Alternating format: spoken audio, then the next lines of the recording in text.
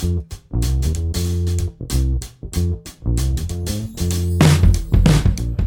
everyone. I'm Brené Brown, and this is Dare to Lead. I am back for episode 2 with America Ferrera, actor, director, producer, activist, and leader, which we all talked about in episode 1. She is just deep and expansive and what we need to hear. And it makes me so freaking, didn't it make you hopeful for the future, Barrett? Oh, yes. I'm like, come on. You know, of all the podcasts I raced to tell my 22-year-old daughter to listen to, this was on the top of the list. Like, listen, learn, love, get pissed, do it all. So we're here with part 2. We're going to continue to talk about integration, how we can integrate our identities into our leadership and our journey. The conversation literally goes, in a million years, even if you would have put the options in front of me, would you have ever guessed where this went? No, but it was perfect how it ended up. Yeah, it's just incredible. I fell in love. And you'll see, again, the rapid fire questions, not so rapid. They are like deep burning fire questions. That's what we're going to call them for this episode. So before we start, this is the last Dare to Lead episode we'll have this year. This will run on Monday, December 13th, and we won't be back on Dare to Lead until the middle of January.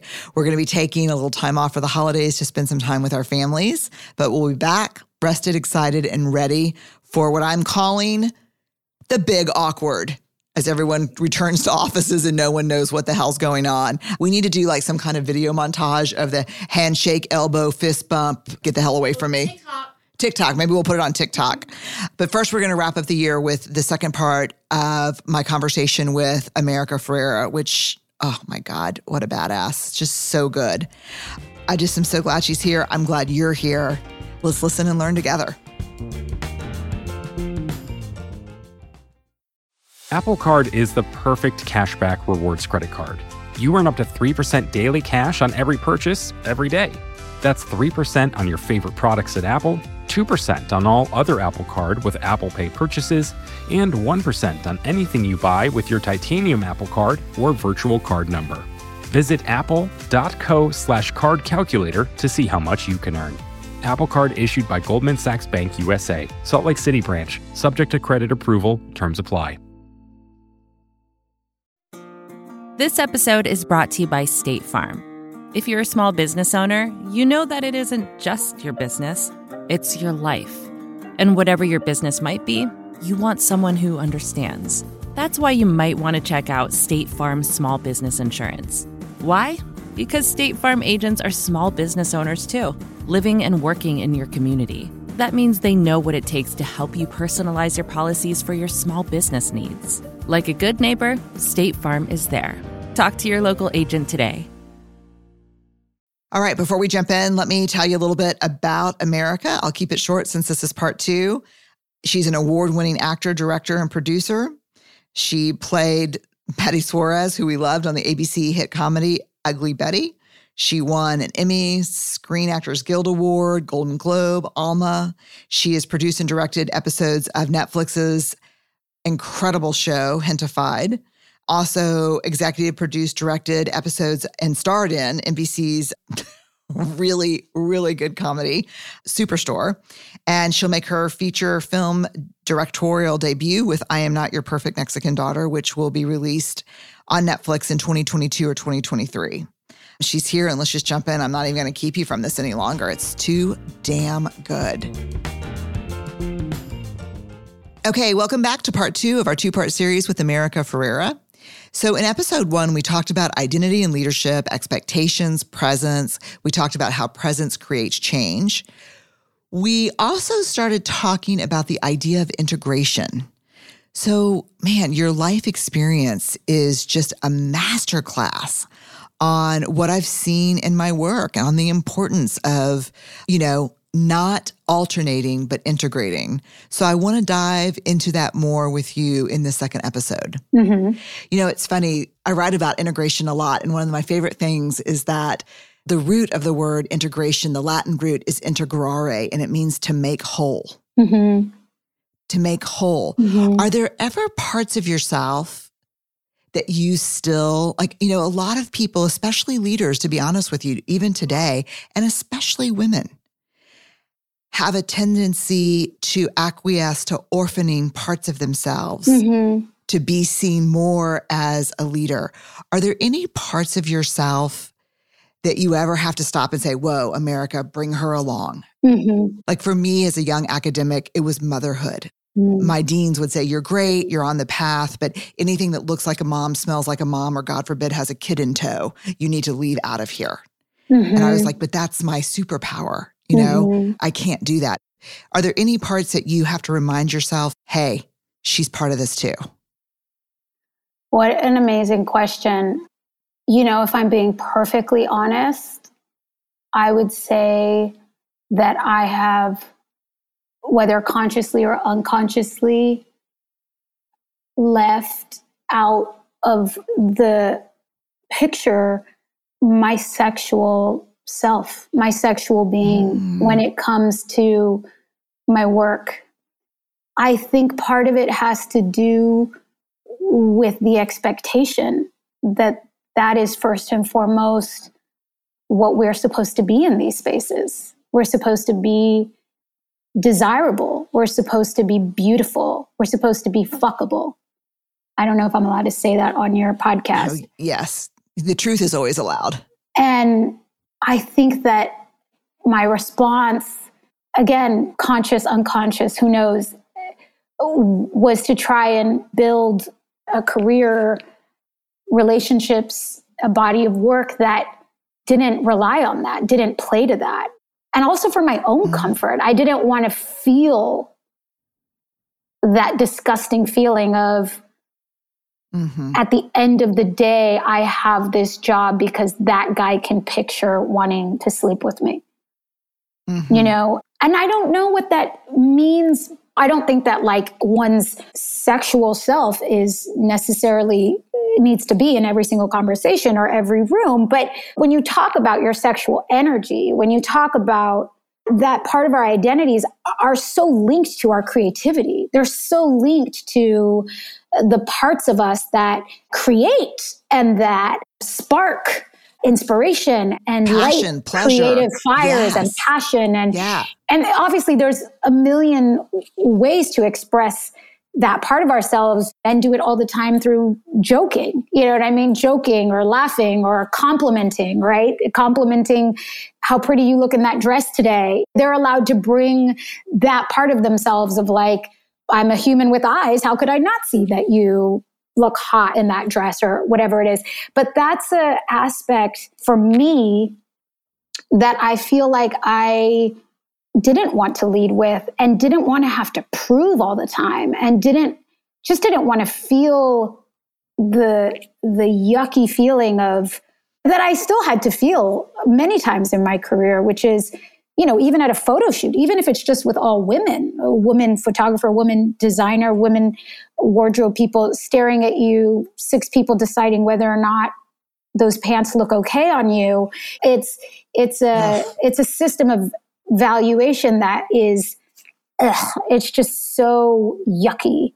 And I left that out purposefully for a lot of my life and career. And I think one of the ways in which I am reclaiming that is to give myself the permission of experiencing the pleasure of my own creative self, my own sexual self, my own passionate self, my own beautiful self, reclaiming my idea of what is beautiful and what makes me beautiful. And truly, I did it with the help of other women.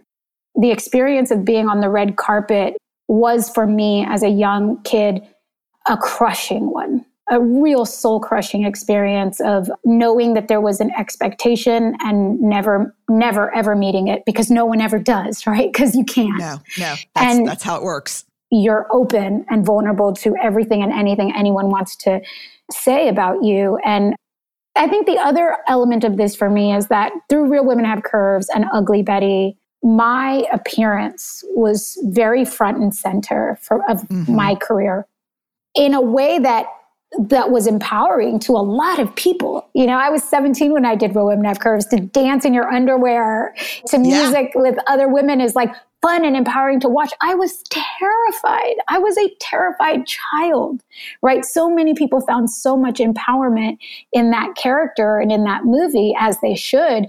I had a much longer journey to finding my own empowerment physically, and how that links, I think, to leadership and showing up in spaces is, I feel like I spent a lot of my younger years in my career believing that at the end of the day, that was the most important measurement of my value. And I believed it. Something deep down in me still believed it. Even if I fought it, even if I resisted it, I hadn't come to terms. I hadn't made peace with my relationship to my beauty. I just pushed it away. I just thought, I don't need that. It's too hard. It's too complicated. I'll just leave it out the door. I don't need to play the game. But what a devastating loss for me that I don't get to own my own beauty, that I had to abandon it and disown it because it was too uncomfortable to hold in this industry, in this space. And so part of the way that I have reclaimed it is just changing the value of it, just knowing that I am beautiful, that I am sexy, that not everybody needs to know me as a sexual person. Not everybody needs to have access to every part of me, but that I want the freedom to bring the parts of me that I want to share on my terms. And it's a much longer journey. It could be a whole other 2-hour conversation about how I got there. But I am finally at a place where when I get a red carpet assignment, you know, I'm thrilled. I'm like, yes, how do I want to play today? What do I want to wear? Do I want to do a suit with my hair tied back? Do I want to do a dress? Do I want to like feel sexy? Do I want to feel strong? What do I want to feel today? What do I want to put out there? And it's for me, you know, it's for me. And I can feel the difference. And I think other people can too. And so this is I don't know if any of this is making any sense or if it's anything you wanted to talk about on your podcast, but I do think that a really big part of me stepping into my power in all things was about writing my relationship with my sexual being that I felt like I had to abandon because it was too uncomfortable to bring her along in these spaces. Oh my God, it's so painful and so hopeful. I mean, how many of us had to say to our sexual selves, our physical selves, our beauty, our passion, I can't protect you in these spaces, so I'm going to kill you rather than letting someone else take you and kill you or take advantage of you. And then it leaves this huge hole in us. It makes perfect sense because again, I think there's this wholeness to bring. Are we whole without that part of us? I don't think we are whole without that part of us. No. You know, and I think our power comes from our wholeness. So I'm so grateful that you had the courage to share this. Like, I think this will be deeply important and resonating for the people listening because I'm telling you, America, hundreds of thousands of people I've talked to in my research, and we're always orphaning the parts of us that we're either afraid we can't protect or we are afraid that will hold us back. And every time we do that, we cut some of our own power off. And I see you different today. When I see you, when I see you, you are in your power. It emanates from you. Thank you. All right, you ready for some rapid fire? Yeah. I'm so surprised at where this conversation went. That's not at all what I thought we were going to talk about, but I love it. Is it okay? Oh my God, it's so okay. It's great. I mean, I think everybody here is like this. They're mouthing, holy shit. Yeah, no, it's great. Fill in the blank for me. Vulnerability is? Power. What's something that people often get wrong about you? This is such a funny question because it means I have to think about how other people see me, and I don't care. I mean, praise the Lord. Okay. What's one piece of leadership advice that you've been given that's either so great you need to share it with us or so shitty you need to warn us? One great life-changing piece of advice I got was learn how to allocate the resource of you. Whoa. Did you hear that? Shit, man. Yeah, it changed my life. What does that mean for you? Tell me your life before that advice, your life after that advice. How did it change? Oh my gosh. Well, I had to do everything, and I had to do everything myself to prove to myself that I could, to prove to others that I was hardworking, that I was good enough, that I was humble, that there was nothing too small for me, that, yeah, I'll restock the fridge and I'll brainstorm the big ideas and I'll get the coffee and no, please, you sit down, I'll turn up the heat or whatever it is. And, those are small, stupid examples, but that's also the yes, I'll show up to the opening of the new rescue dog center. And yes, I'll speak over here. And yes, I'll say yes to everything because I don't want anybody to think that I'm ungrateful, which I know you've talked about on your podcast. I mean, the thinking that my energy should go to wherever it was requested, versus the mindset of what are the things that only I can do and that I'm good at doing, because I'm not good at doing everything. And there are actually people who should be doing that are better at doing that than me. Give away a little bit of control, let go of your ego, and ask for help and receive the help and become better at and more efficient at the things we need you to do, because there's only one you. Amen. I feel like it truly on every single level changed my life. It changed my happiness, my health. It changed everything because it gave me the opportunity to say no. It gave me the permission to say no. God, I love this. Okay. What's one hard leadership lesson that the universe keeps putting in front of you because you have to keep relearning and unlearning and learning it over and over?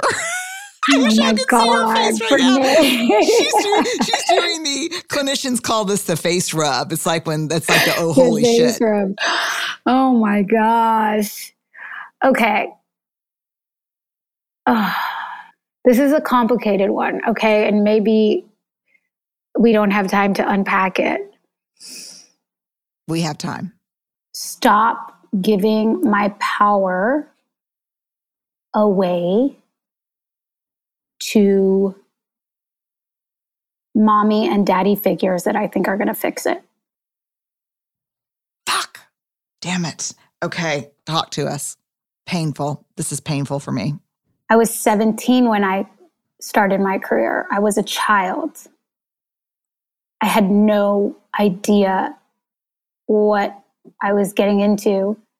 I needed mommies and daddies to tell me where to go, what to say, how to dress.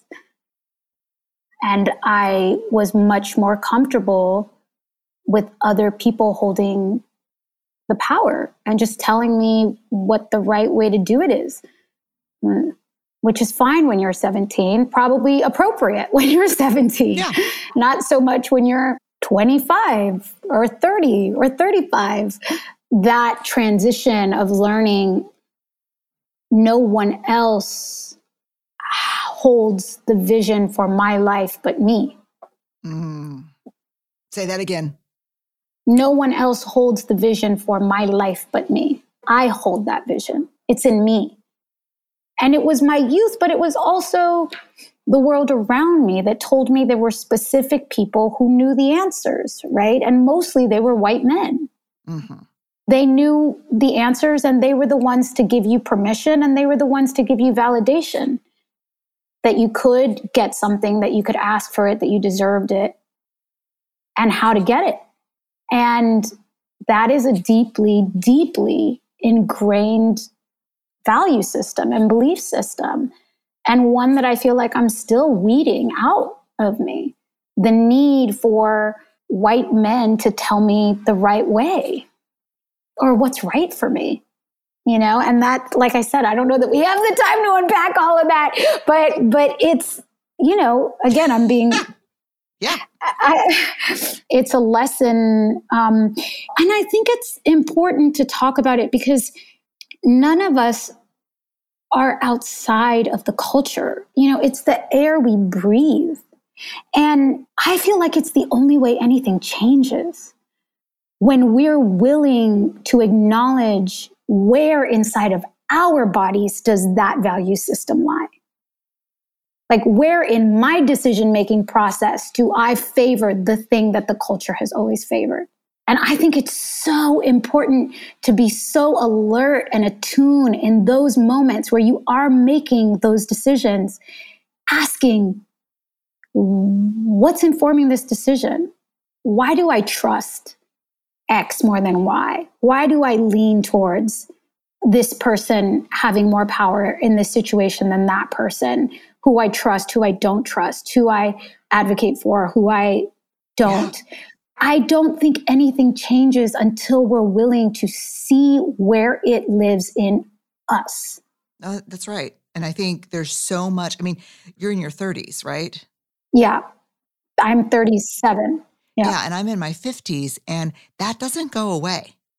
Like, that doesn't go away, especially if you have any piece of you left that needs to be the good girl who's patted on the head. Mm-hmm. Yeah. I mean, that's real. And I mean, like you said, it's in the air you breathe. It's in the water you drink. Mm-hmm. This reminds me very much of your TED Talk. And if y'all have not seen America's TED Talk, it is fire. Thank you. Yeah, it is there's so much depth to it. It's, asking permission to be in a system versus saying no. And I think for me,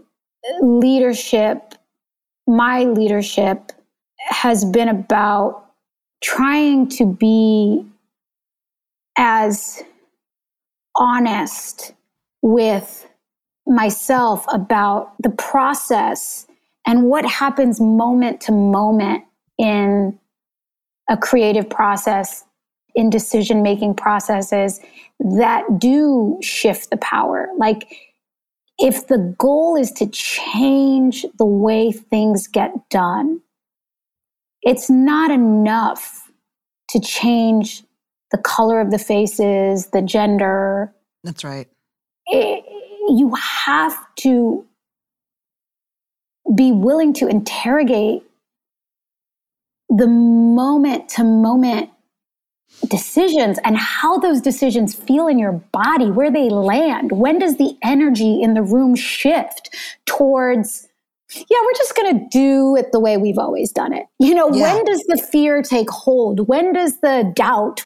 When does the battle of attrition just win and things just go back to the default? And I've been in those rooms full of people of color, rooms full of women. Yeah. Nary a white straight man in sight. Yeah. And yet the same belief system is playing out. And what it makes it better because we're all people of color or because we're all women? No. The same process of power distribution and who gets to make decisions and who has the ability to tell stories and who has the authority to tell their stories and make the decisions when they matter. That's what's really going to change things, not just putting more people of color or changing the shapes and sizes and faces in the room. We have to change how we make decisions, and we have to stay present with the physical feeling of how we make decisions, because if we don't become aware of it, then it's always outside of us. The problem is always outside of us, and then the solutions are outside of us, and nothing ever changes. No, and I don't think you can do what you're talking about. At least I've never been a part of it where it's been done successfully, where you're not embodied and attuned to fears and feelings. Mm-hmm. Like if you dehumanize the process, it will always default to the system that's built. Like, period. Mm-hmm. God, that's so good. Apple Card is the perfect cashback rewards credit card. you earn up to 3% daily cash on every purchase every day. That's 3% on your favorite products at Apple, 2% on all other Apple Card with Apple Pay purchases, and 1% on anything you buy with your titanium Apple Card or virtual card number. Visit apple.co/card calculator to see how much you can earn. Apple Card issued by Goldman Sachs Bank USA, Salt Lake City branch, subject to credit approval, terms apply. This episode is brought to you by State Farm. You've heard it before. Like a good neighbor, State Farm is there. But it's more than just a tagline, because State Farm agents are small business owners themselves who live and work in your community. And if you're in the market for small business insurance, who better to work with than an agent who understands what it takes? State Farm agents can help you create a personalized insurance plan that fits your small business needs and budget. Talk to your local State Farm agent today about small business insurance. Like a good neighbor, State Farm is there. All right, tell us one thing you're very excited about right now. I am so excited. Well, oh my gosh, I'm so lucky. I'm so excited about so many things. You can tell us more than one. Well, I'm so excited that Hentified is out in the world, season 2, because it is such a miracle when authentic storytelling from Latinx creators survives, when it finds opportunity and when it comes out into the world. You know, I know from my 20-year history that's an opportunity for someone's life to be changed, to see themselves in a way they've never seen themselves. And the work and the blood, sweat, and tears, craftsmanship, work that goes into creating and then protecting and getting that thing out into the world, it cannot be underestimated. And so it's a little miracle. It survived. It did it. We did it. We did it. And we've won. We've won because it's out there in the world and people are going to find it and it's going to find the right people and it's going to do what it was meant to do, which is have people be seen and feel, represented and like they matter. And so I'm just so proud of the team that put it out there and the way that we did it, the consciousness with which we did it, and the love with which we did it, the pouring of love into the material and also to the audience. So, and we're feeling it too from the audience. So I'm so excited about it. You have to have love as a foundation for anything that I watch, where I can feel both just unending hope and despair in the same moment when I'm watching that sometimes. It is it is so beautifully acted and written. God, it's beautiful. It's really beautiful. Thank you. Thank you. Yeah, it's as a storyteller, as an executive producer, as a director, it's a dream come true. Because really what this season is about it's about fathers. It's about fatherhood. It's about masculinity, which I think you don't have to be Latinx to relate to, but is particularly potent and needed in our culture. This conversation about how men show up in our families, how they show up for each other and one another. And that's not a Latinx story. That's a human story. It's a human story, yeah. And getting to tell it through our lens it truly is it's such a gift. And I never take it for granted. And I want it to be celebrated for the little miracle that it is. Congratulations. Thank you. Anything else you want to share with us that you're excited about? I am so excited. I'm going to direct my first feature film. Tell us. It's based on a stunning novel titled I Am Not Your Perfect Mexican Daughter, written by Erica L. Sanchez, a brilliant author. I read that book and just was stunned to get to see a 17-year-old girl, Mexican-American girl, in all of her flaws, in her anger. And again, I already feel like I have to justify it. She's funny and she's smart and you like being around her and she's arty and she's but she's angry. And like, that's the part for me that I'm like, yes, when do we get to be angry? You know, when do we get to, I can't wait. To not be perfect, right? It's all about what you said, like coming away from that assignment of being the likable figure, the likable girl. And she's so brave and she's bold and she's so badass. And I've spent the last year with my brilliant writer, Linda Yvette Chavez, adapting the book to the script. And this is 2022 is the year that we make it. And it's the first time I will be directing a feature film.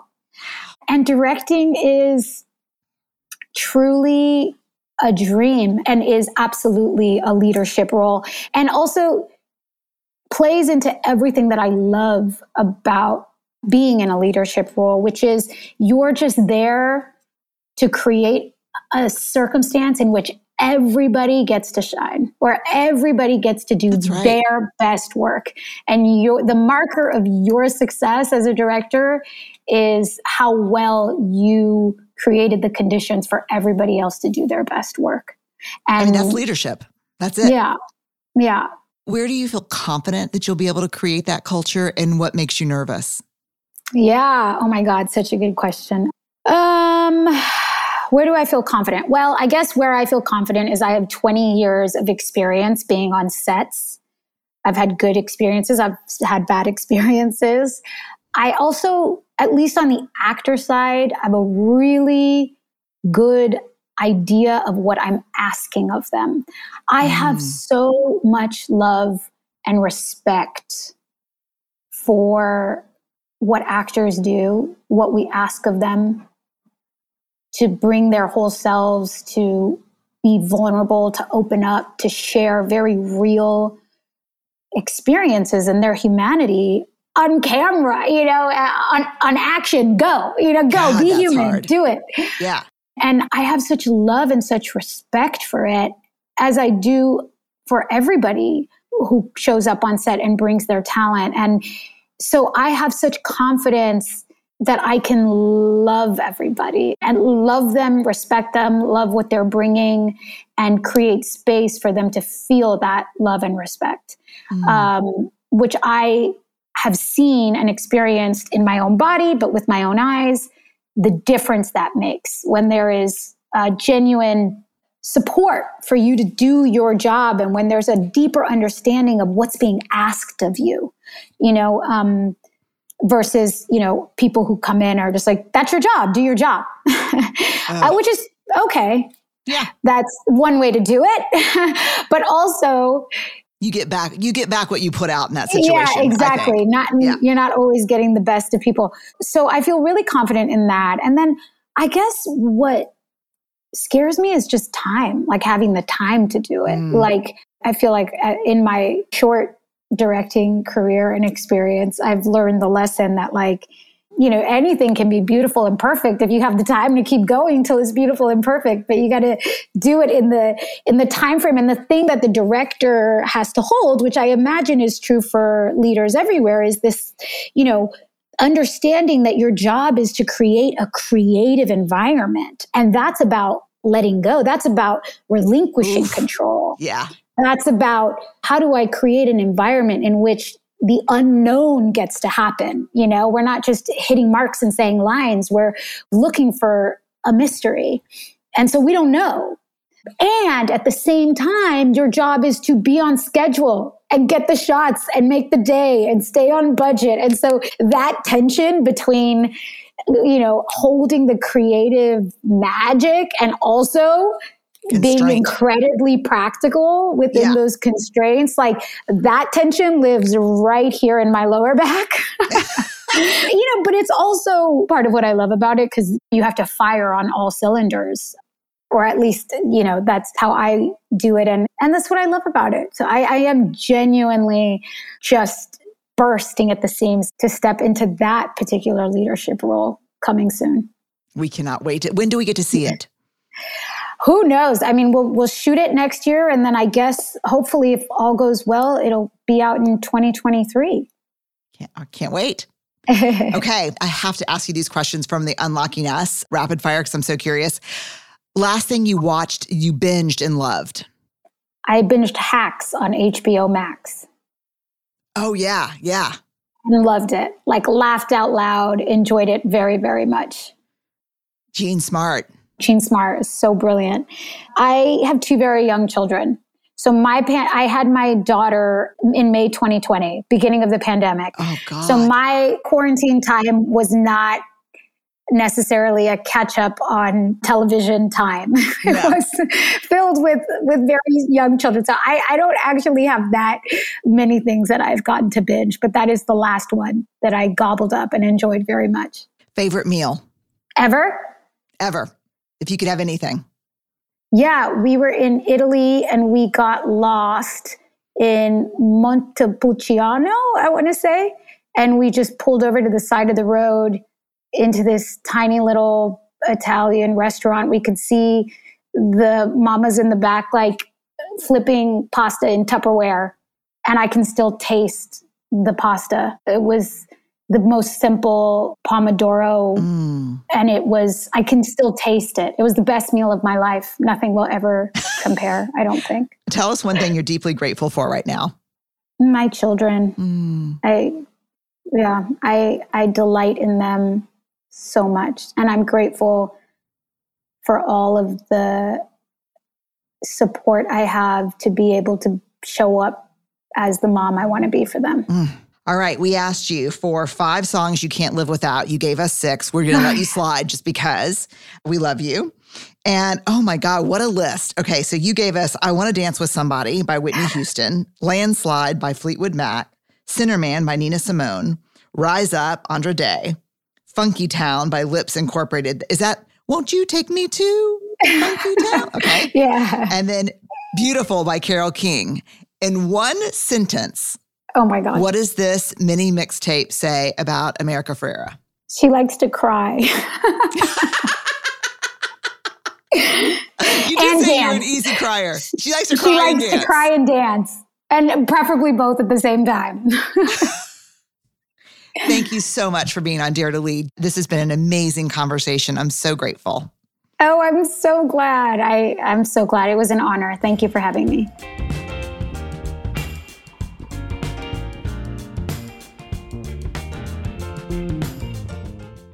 Okay, y'all, just, take a deep breath. Think about, again, our big, complicated, messy, awesome, just falling down, getting back up, growing down selves, bringing all that together. The world doesn't want us to bring it together.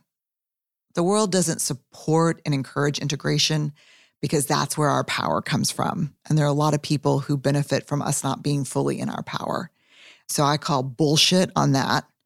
And we just can't step forward in a sliced and diced, compartmentalized self. It just doesn't work. We are breaking for how long, Barrett? Several weeks? Oh, yes. We come back. Come back in January. Yes. Okay. We come back in January. I hope you have a great winter break. Yeah, I am. Strap yourselves in, taking off 4 or 5 weeks. I'm just going to tell you right now, I'm going to watch a lot of British mysteries. I'll have an accent when I come back. I'll be like, bloody hell. That's bloody hell. I'm going to say all of the English cuss words. I'll be like, I think that's bollocks. I'm going to be like that person. And I'm going to be in pickleball shape. I'm playing every day, 4 times a day. Okay. I am. I'm going to do it all and just rest. Barrett's shaking her fists in the air like, oh, is that how? Okay, that's what that means. You can find all the links to where you can find America, her handles on Twitter, Instagram, social media, links to Hentified, links to, if you've never seen Real Women Have Curves, that movie changed me. You know why? I didn't think I was allowed to dance in my underwear because I didn't look like the models in 17 magazine. I thought only you had to look like the models in 17 magazine to have permission to dance in your underwear. No, ma'am. Not the case. So you'll have an episode page that has everything to link to America. And thank y'all for being with me on this learning, unlearning, relearning, stepping in, stepping up journey. I'm really grateful for y'all. Stay awkward, brave, and kind. And I'll see y'all in January.